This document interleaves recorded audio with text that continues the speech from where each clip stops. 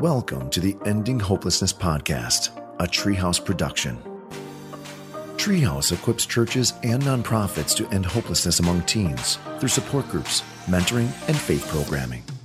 We are a group of diverse, seasoned Christian youth workers who care about faith and teens who are experiencing hopelessness.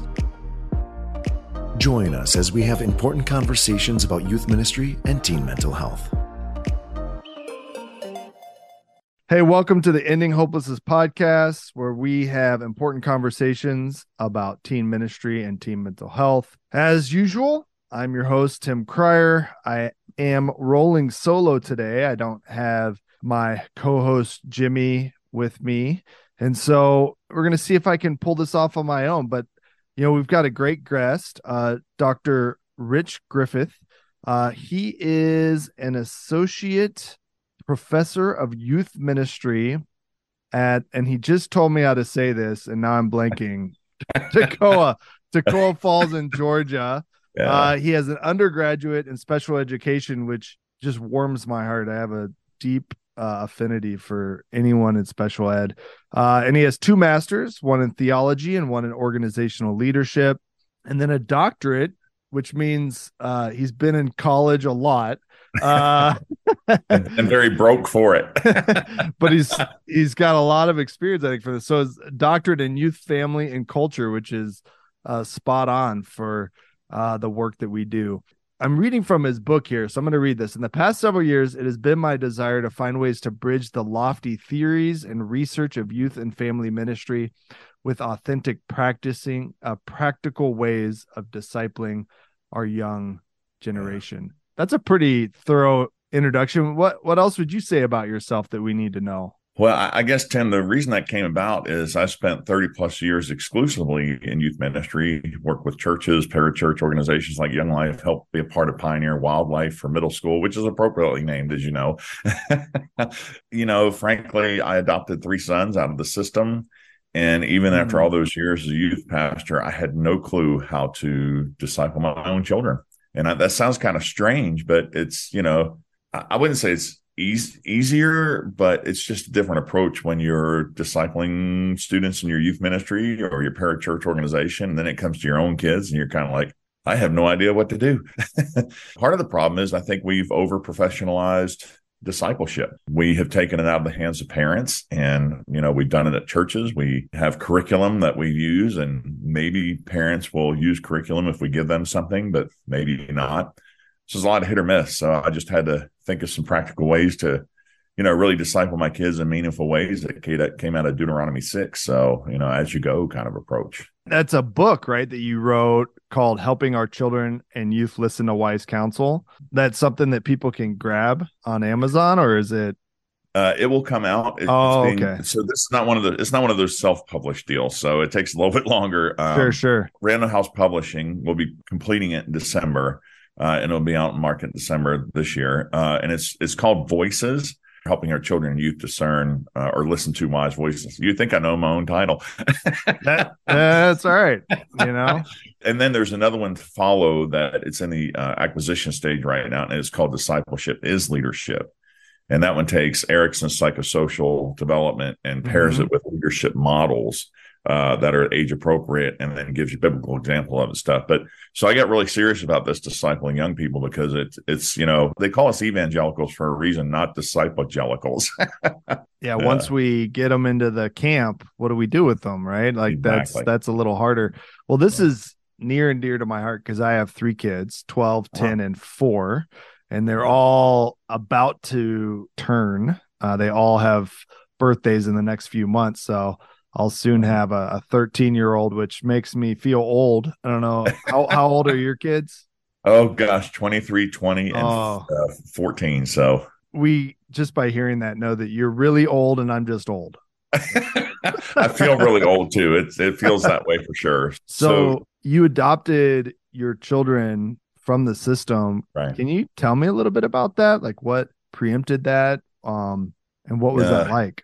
Yeah, I was overseas doing some consulting with a group called Military Community Youth Ministries, MCYM, and working with military dependents. Long story short, I was having my quiet time one morning, and came across James 1:27, religion that is pure and faultless in the eyes of God the Father is this, to care for orphans and widows in their time of distress and keeping oneself from being polluted by the world.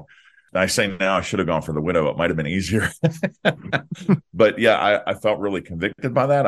I'd read it before multiple times, but so just basically, again, long story short, after fighting that call for 4 years, winding up adopting my oldest son, Aaron, who is now the 23-year-old. And Tim, it actually changed the course of the work that I was doing on my doctoral work, because of bringing kids up out of the system and just seeing the brokenness and dysfunction, and gave me a new heart too for understanding the adoption theology, where God calls us his adopted children. Because one thing I learned from my children is I could tell them, and I'm sure you get this with your kids too, you can tell them and you can show them every single day that you love them. But if they lean into their brokenness, especially kids that come out of the system, if they lean more into that brokenness rather than the redemption, they're not going to believe it.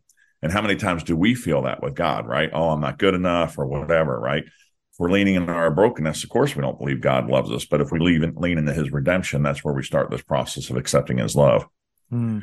So, yeah, long story, I guess. Yeah. How did that play out for? Now, listen, I'll be honest with you. I'm single too, and that's why I fought the call. I thought, no, people are going to think this is weird. I thought it was weird. Okay. I love that. Okay. Yeah. I thought it was weird, and there's a lot I learned through that. And in your marriage, you put your wife first, right? Your wife should come first, and that way you model that to your children.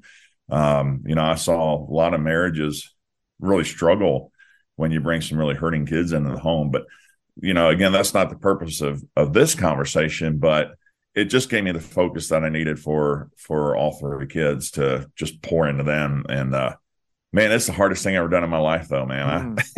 I got to tell you, it's hard. I have so many questions. So and go for it. My producer, he's like, you should keep these to 30 minutes. Why did you give me a 90-minute conversation? So here we go. So one, I always like to dig into this because I think this is a reality that a lot of people feel within the church, is they experience something that's kind of outside the norm. So it might be divorce or adopting kids as a single dad or whatever it is that kind of fits out of our cultural understanding of what it is to maybe follow God. I don't know if that's the right language, and then I think it can have all these effects on us. So I'm curious, did you experience any of that, kind of people questioning your judgment, or did you feel like a supporter, or was it a mix? I question my judgment. Reality is the church, because I also part-time pastor a church, so they've been very supportive, and so every single one of my kids, this is part of the Voices book too, every single one of my kids, I made sure they had mentors outside the home. For a number of reasons. Number one, they need to have somebody other than dad to talk to. And every parent needs to hear that. Like one time, my middle son, Dylan, told me, he says, he had done something that was wrong. And he said, Dad, the reason I didn't tell you is I didn't want to disappoint you. And so we have a rule in our house. You don't have to talk to me, but you have to talk to somebody. And we have to agree on who it is, someone you chose as a mentor. And, it keeps me honest. There have been times I've lost my temper, and I've had to go to the men in my church and say, I've lost my temper. And so my kids know they have open doors with mentoring, which is the second voice that we talk about in the book. And I told my congregation, I said, I hope you treat every kid that walks in these doors as well as you treated my kids, not just because they're the pastor's kids. So they have extended family through the church. And that's one of the things. So I had a mom who's a grandma who's reparenting her grandchild. And we see this a lot more in our culture where grandparents are parents. And one of the things she said to me, she said, Rich, we have made an idol of marriage in the church in America. And it's so true. We're so geared towards still nuclear families, mom, dad, 2.5 kids, which is a post-World War II construct, that we're missing a lot of families out there through no fault of their own who don't fit that nuclear family model. And yet the church is still, programming and planning for them. And we have all these other single parents, grandparents, reparenting, single grandparents who just need the support. So one of the things I'm really trying to advocate for is not just church and family, but church as family. Yeah. Because that's what Jesus advocated for. Well, I love that you said that it's an extended family, because I think while there's many of us who've been hurt by the church, there's also many of us who've felt healed and accepted and loved and have been an integral part of our life being part of the church. And I think sometimes even myself, I focus on that enough. So I love that. I would extend out kind of the church into our broader community, our broader society. So 2 years ago, I moved from the inner city to the suburbs, and the inner city just had more families that weren't, the World War II family, which you just talked about. And so from summer programming that was offered to after school to even the school structure was different. It was meant to kind of meet the needs of the majority. And now I live in a suburban community where the majority kind of more fits that World War II family.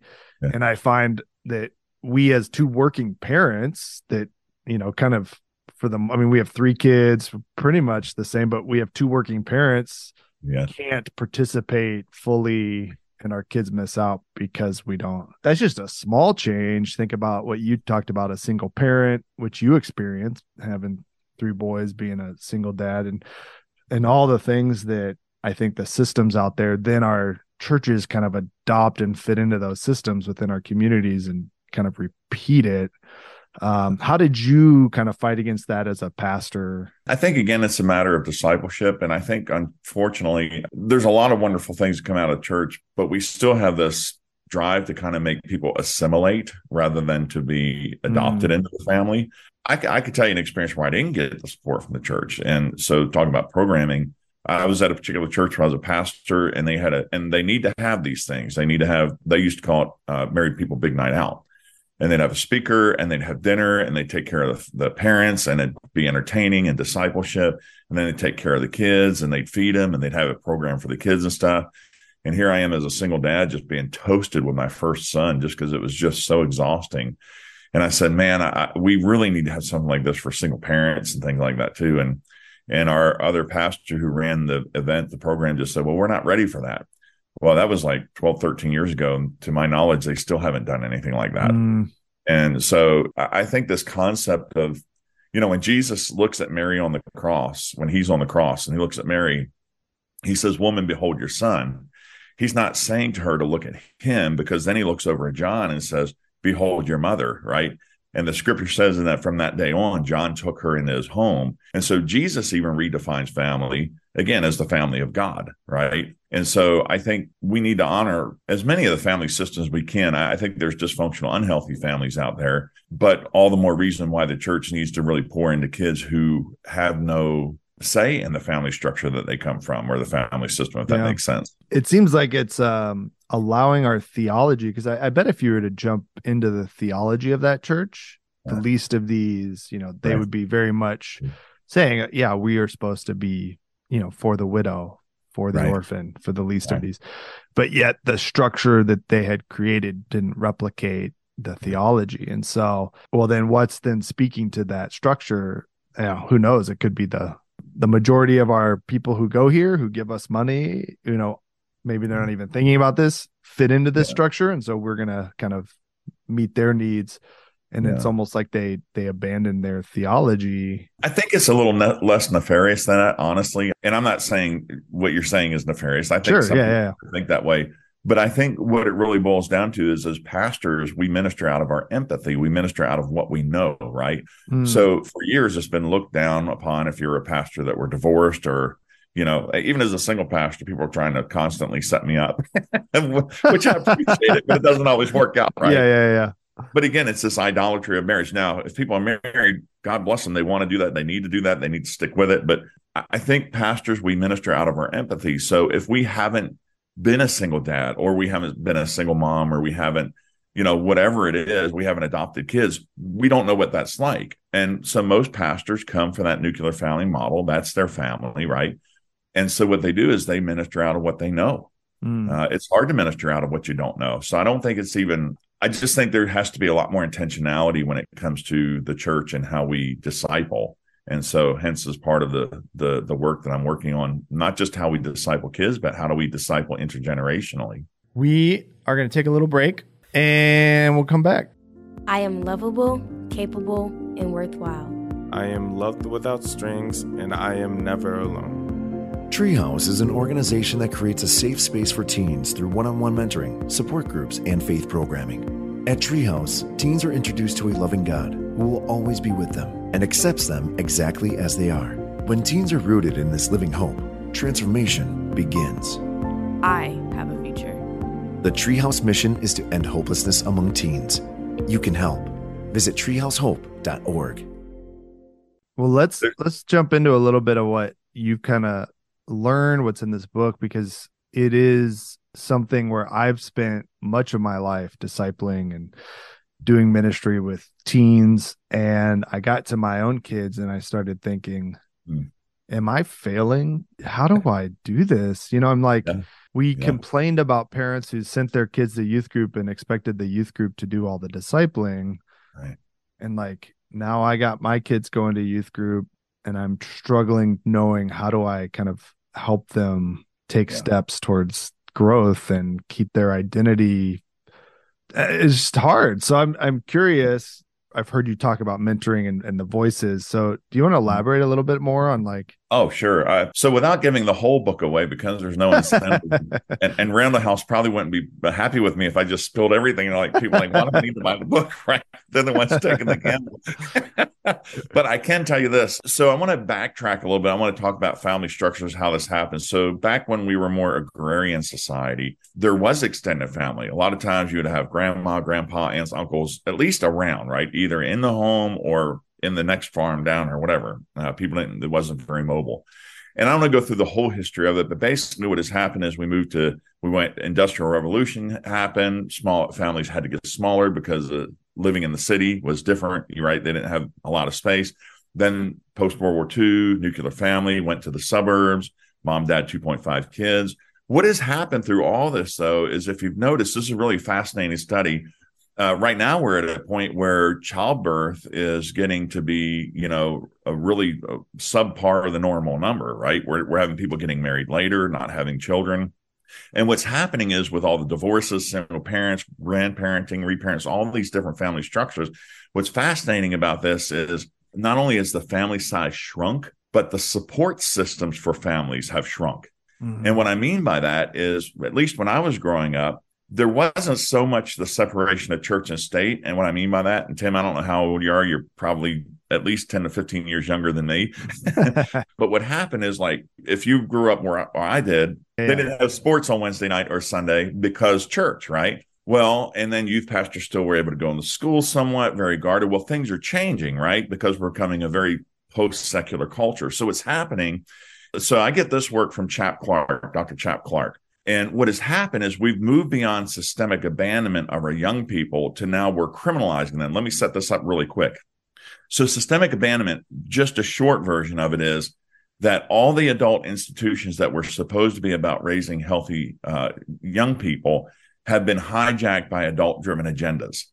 So now you tag that on top of the fact that schools don't communicate with churches hardly anymore. Parents don't communicate with schools hardly anymore, right? Ask a teacher. It's hard to get parents to go into school meetings and stuff like that.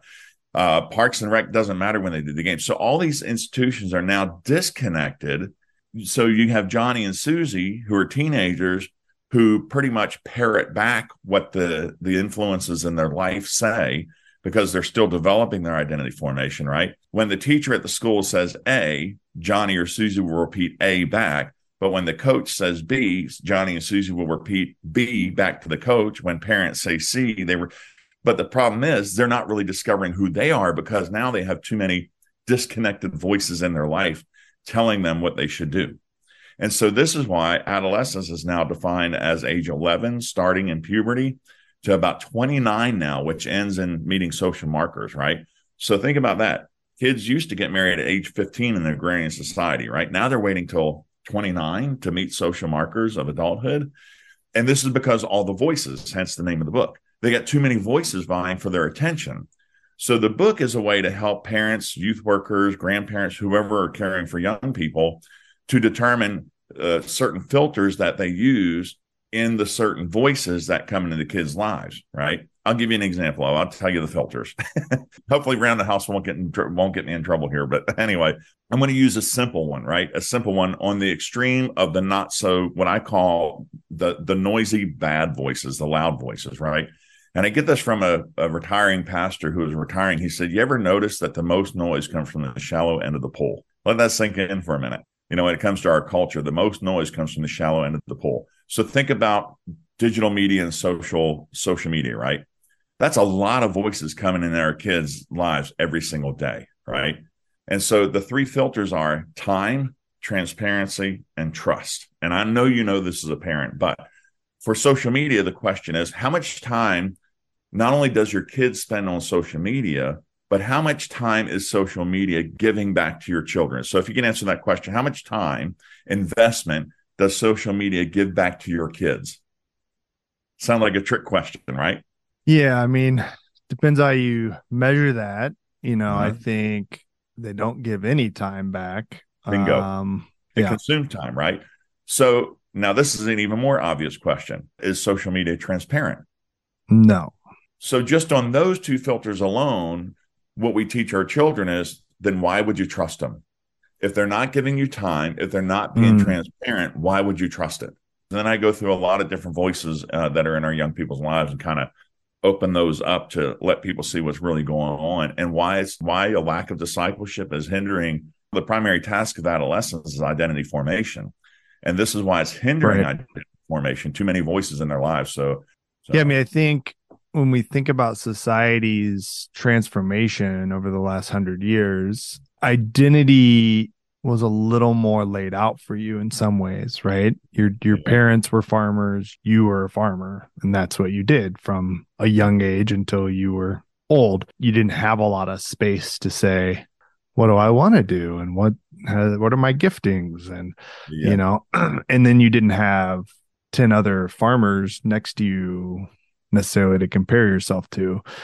So I think the challenge of identity has been very complicating for many generations now of young people. That's a reality where those voices, right? Yeah. Like you said, the voices have increased. It's harder to siphon that out. Parents are busier. It's a soup. We're expecting our kids to wade through it. Right. Yeah. I think I read something in your book which said something like parents on average have like 5 minutes of meaningful conversation a day. Yeah. And I was convicted because I thought, oh, how many times do I have those kind of meaningful conversations with my kids? Yeah. Well, Tim, and the other good part of the book, too, is there's actually recommendations. I'm glad the book made you ask questions because that's what it's intended to do. There are questions at the end of each chapter that help walk a person through, not to be convicted or anything, but just to ask those questions, right? And then at the very end of the book, there are actually things that I published in a different article that are meaningful ways you can interact with your kid in discipleship intentionality. Like, for instance, again, Deuteronomy 6, what's interesting about Deuteronomy 6 is it's written to the community and to the family, right? This is why I say church as family, because Deuteronomy 6, as you lie down, as you get up, right? That's the home, but then posted on your door frames and your gates, that's the community, right? And so it doesn't you don't have to buy a ton of, the Bible can be your curriculum, right? So I'll give away one little thing I do with and this will be powerful for you to understand how this has impacted my adopted kids. So one of the things I discovered to do is really simple is I drive my youngest son to school and we'll go through either like the book of Psalms or John, or we'll mix it up, but we try and stay on something for at least a couple, 3-4 weeks. And so we were going through the book of Psalms. So what we do is he'll read it because I'm driving, right? I don't want to distract him, right? And then so at the end of when he's done reading the Psalm, I'll say, well, what does that mean? And we have a conversation. What does that mean to you and stuff like that? And so after about doing this for 3 or 4 weeks, typical conversation, what does it mean for you and stuff like that? He goes, okay, Dad, I get it. He said, all these Psalms, they kind of start out like really bad and stuff. And the psalmist is like having a bad day and stuff like that. But God comes through. And what it tells me, and I try not to get emotional saying this because you got to understand this coming from an adopted kid. What he said is, I understand from reading the Psalms that God will never leave me or forsake me. That's powerful coming from a kid who had a lifetime of adults abandoning him. So it just, some simple things like that, and allowing to hear your child more, just asking some probing questions and stuff. So there are simple things we could do to not feel like we're, like you said, as a parent, I felt like I was messing up. So this is the heart behind everything I'm writing that, and then at the heart of a youth pastor. For sure. I'm a big believer in ritual. And so Yeah. Building that in, it creates familiarity for kids, and you enter into this thing you do regularly, and it kind of is immediately a safe, recognizable. And so you're able to enter into a deeper level more quickly because it's a repeated, comfortable, all the guards are down and they're ready to engage it every time you're in the car on the way to school. You're providing for your kids what every child psychologist will tell you that kids need, which is stability, right? It's consistency and stability. And so you're doing that. I don't know if you know this. So the rapidity of change in culture, like, I don't know if you know this now, but the generation gap used to be like 20 years, right? But now, because it's driven by technology, it's 5 to 7 years. You have older high school kids who don't know how to relate to their younger middle school siblings. There's just this complete disconnect. And it didn't used to be that way, right? So generation gap shrinking, it's creating what's called gerontophobia. I don't know if you ever heard of that. No, I've never heard of that. Gerontophobia is a fear of older people. And then you put that on the fear of younger people with phebophobia. That's what's going on in our culture. But what I tell churches is that's because we've been such a separated, divided church. We're not mentoring. We're not discipling. We're not doing the things we should do. Because here's the thing. The only reason you fear something is because you don't know it. So if you don't know your young people in your church, you're going to have a phebophobia. If they don't know the older people, you're going to have gerontophobia. That's what's going on in church. That's why older people say, oh, I can't work with teenagers anymore, right? That's just not true. They're looking for those voices of wisdom. It's a lot to unpack. Yeah. So logistically, where did you even find mentors that you felt like were a good fit for your kids? I know this is going to sound crazy, but I observed. I'm like, okay, who are my kids talking to? Who are they not afraid of approaching? Who takes an interest in them in a healthy way? So I'll tell you a little story. So my youngest son has a mentor. Her name is Miss Harriet.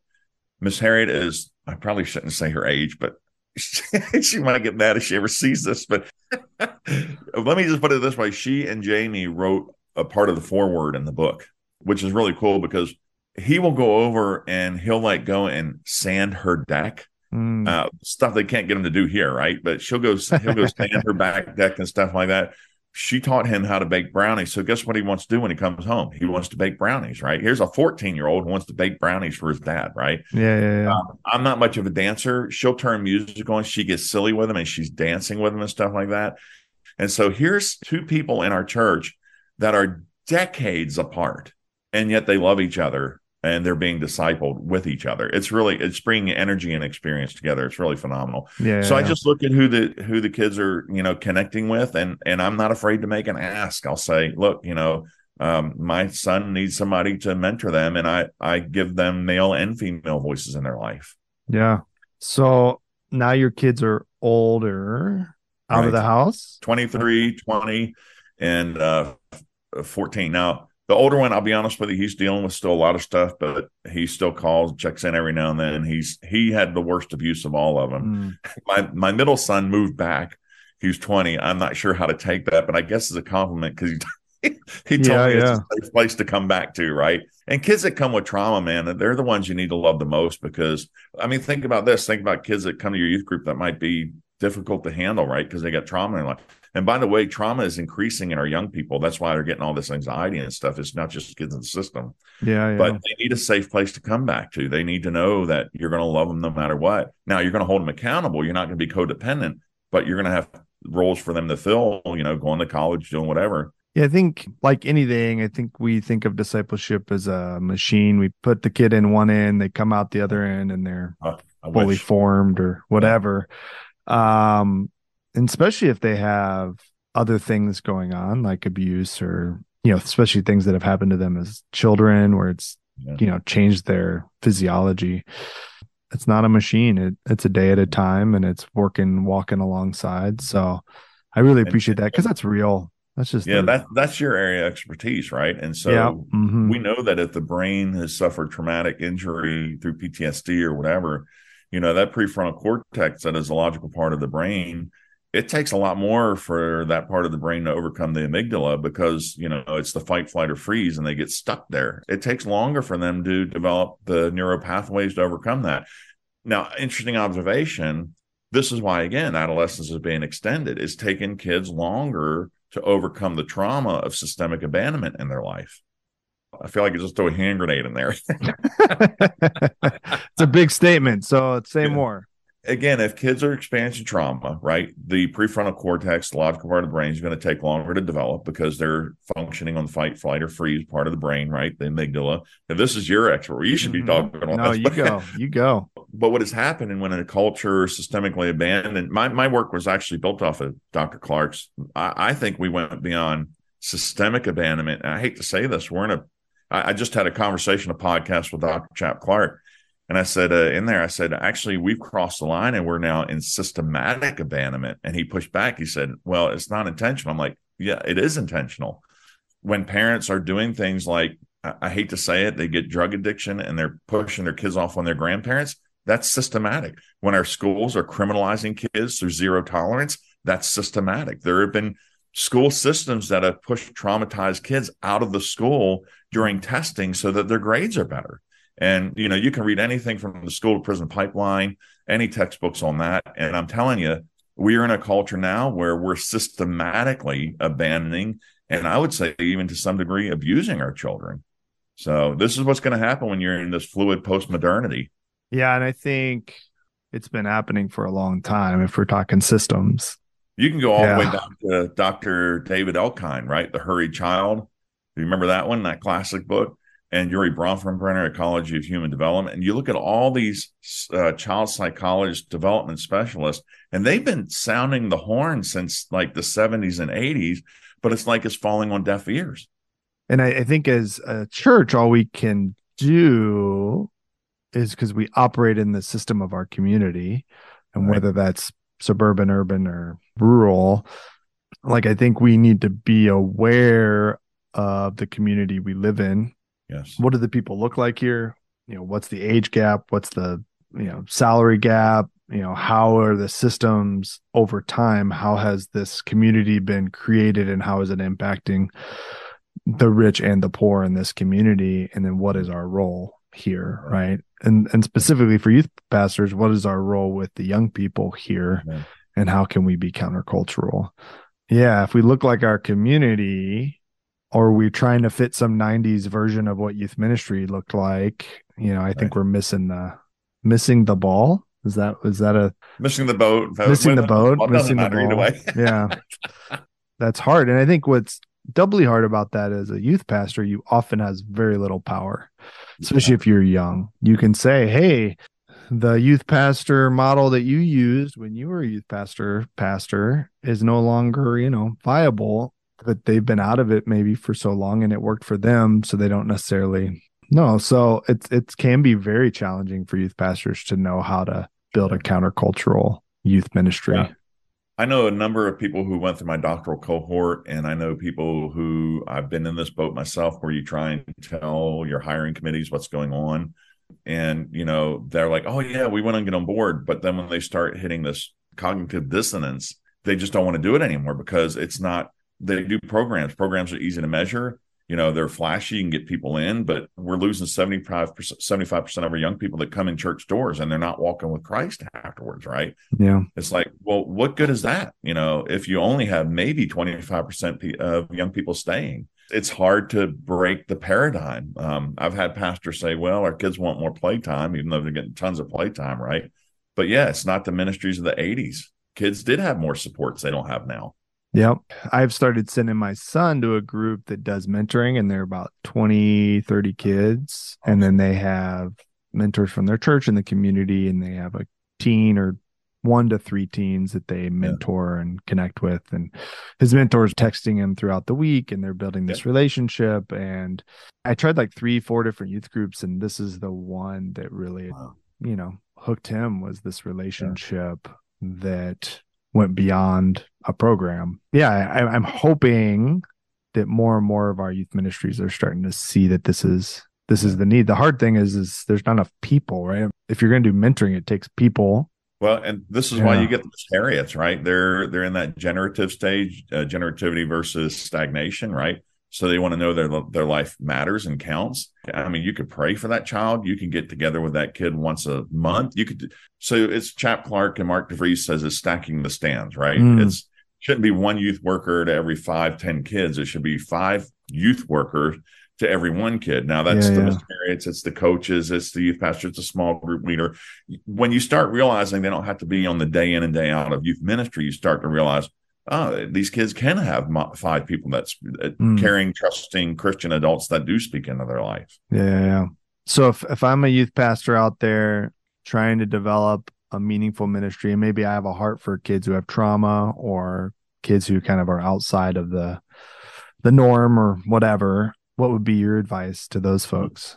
Well, the cynical part of me would say good luck, because we've all been there. And we're done.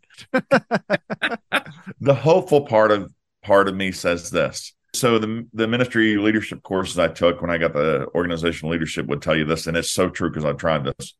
Instead of looking at the negative, you have to do what's called an asset appreciation, or you do an asset inventory. Who are the people that you have that can make a difference, right? And our youth groups are not going to be 100% traumatized kids, right? No. So you're probably going to have, 3 or 4, I don't know how many, but fact of the matter is then you look at your assets and say, all right, who are people who have a heart for troubled kids too? They're here. And then you just start connecting. And honestly, you make changes slow. You won't get anything done being the bull in the china closet. You got to start with what you can, where you can. So let's say you even take one of your kids that experiences trauma, right? You stack the stands with that one kid. When God gets a hold of that kid's life and people see the change, who's going to be the people who are going to speak the loudest? Well, they're going to be the people who mentored that kid. The kid will eventually speak the loudest. And every time you have a success in that type of mentoring relationship, man, you celebrate the snot out of it. You just go full blown. You share testimonies. And you know what? Change will come slowly, but it will come. And now, fortunately, more people are starting to catch on to this. We just need our lead pastors and our youth pastors to be in sync on this. Sure. We don't have to change every kid. Right. Start small and then go from there. Who's the kid that's on your heart that you wakes you up at night or that you find yourself praying for? Yeah. And what did you say? Stack the stands? Stack the stands. I love and that. That makes all the difference. And you guys know the story. You've read the inspirational, all the 10,000 whatever starfish on the sea and a little girl stone the starfish. Right, you'll never make a difference, right? Well, it made a difference to that one, right? And didn't Jesus say, leave the 99 for the one? Yeah. As I've been in this a long time, working with kids who have significant challenges, I often thought I did it so that they would change or have change.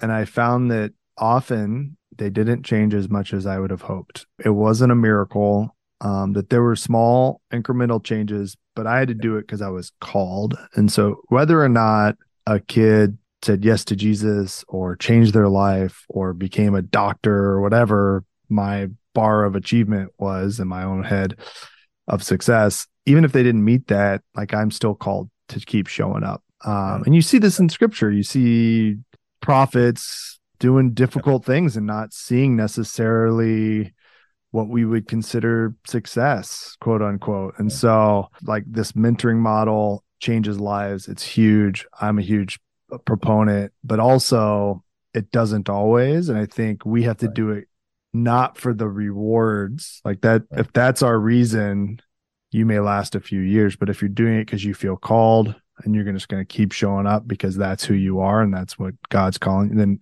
for me, that's kind of what I tell youth pastors. You do it because you're called, not because you want the kid to change. Yes, you want them to change. That's an okay reason. But if that's going to give you the goodies, you're going to find it's not going to last very long. Yeah, I even tell potential adoptive parents, look, if there's any ounce of you in this, don't do it. If you just even say, well, we just have a lot of love to give, what are you going to do when that kid looks at you? And I've had this happen with my own kids, when that kid looks at you and just starts cussing you out and says, I hate you. I mean, where's that warm, fuzzy feeling, right? In one of my classes, Foundation Youth Ministry, I showed that movie Instant Family. You ever seen it? I've heard of it. I have not seen it. Great movie. It's got some language and stuff, but man, talk about a theology of adoption and what those parents go through to love those kids and prove that they love them. Man, and they struggle. Man, watch that movie and you'll read the adoption scriptures all differently when it comes to the heart of God for us. He called us to be faithful, not successful, right? How many people in the Bible weren't successful? Yeah. The movies, right, we watch, I don't know how that one ends, but like there's one called The Silver Lining Playbook, and I can't even remember, but like it's about a girl who has bipolar. And then at the end, it's like this happy ending. I'm like, I know what bipolar is. A lot of times there's no happy ending. Like No, it is a no. lifetime struggle. And so I think, we sit up in front of youth group and we tell stories like, I didn't know Jesus, now I know Jesus. And so like my Right. trajectory of my life has changed. And not to rain on those parades, but like a lot of life doesn't work out that way. And mental health especially doesn't always work out that way. And so I don't know what soapbox I'm on here, but basically just saying like we can't just lay into this narrative that we do A and then God owes us, Right. B, C, D. Like we do A because we're called to it and God will use that, but that's not why we do it, which I think is a weird, like I just remember wanting to save the world when I was 20, like Sure. looking at these kids and being like, I have so much love to give. I'm gonna make it happen. And then nope, that didn't last very long. Yeah, they push your buttons, man, and this is why you have to love kids where they're at. I always told my volunteer leaders, Jesus called us to be fishers of men, not clean the fish. I can't change myself. How am I going to change somebody else? Right now, the Holy Spirit can change me. It's going to take the Holy Spirit and somebody else to change them, not you. But you're just faithfulness, your consistency, your stability, you're loving them no matter what. I hate to say this, even if it costs you your life to some degree. I don't mean be unhealthy codependent, but you're not in it for you. Yeah. You're in it for what God's called you to do. Well, I didn't know what this conversation was going to be, but I just think there's probably people out there who just need to be encouraged and know like, hey, just keep in it, here is something that I think this generation needs. They need mentoring. They need more than one adult caring for them and helping them see what Jesus is like and helping live that out. And I don't know if they need the programming that we've always provided them. Not this programming is bad, but hey, let's move towards this thing, but also know that it's not a magic pill either. And like our society and our kids are hurting. Like half of kids are saying they're hopeless. It's insane, the mental health and challenges and anxiety and struggle that our teens are facing now. Who's going to show up, Yeah. And that's it. It's easy to want to quit. I mean, it's hard to stick in there, but that's what God empowers us to do, is to stick in there. And maybe instead of quitting, here's my encouragement. I know there have been times where I felt like quitting. I've probably been just as burned in church as everybody else. But what I really need, what I discover, is my call has never changed. How I express that call has changed. And sometimes I just need a break in between. Sometimes I just need to step away and take a break for my own mental health, because it is exhausting. But then I get miserable for not doing what God's called me to do, right? And I eventually get back in the fight. But so I used to teach martial arts. You know what? You got to sit down and you got to rest between rounds. If you don't, you're going to get worn out. Yeah. So your own mental health is important, right? How you as a youth pastor model that. And this is why you need more people, not just working with young people. You need people on your side. They're going to say, hey, when's the last time you took a break? So I do coaching too. And there's this real achieving youth pastor. She's wonderful, but we had to set the discipline in her life just to say, no, you're going to take your Sabbath. Fortunately, her pastor was supportive, and she's doing much better now. Yeah. And so I think it's looking for our kids, but also like, who are we mentoring too, right? I think like that, like you mentored this youth pastor. And so, I just think this has been a really great conversation and just a reality of where we're at with youth ministry and teens. It's challenging, but we need people to keep in it and keep stepping up. Any final words that you'd have for folks who might be listening? Well, thanks for what you do, first and foremost, because I sat in on your seminar, and your seminar is very helpful. I think we need to learn more about trauma and how it's impacting our kids. We need to exegete our culture, just like you talked about, not necessarily to become like the culture, but know how to speak into the culture. I'll throw your book name. It's not available yet, so I can't link it. You want to throw your email in the notes so people can shoot you an email? Yeah, and then you can go from there. Introduce your book one more time. It's called Voices, Helping Our Children and Youth Listen to Wise Counsel. And again, it's put out by Randall House Publishing. I'll actually, I don't know if you heard of D6 Family. I speak there at their conference, D6 Family, I think it's .com.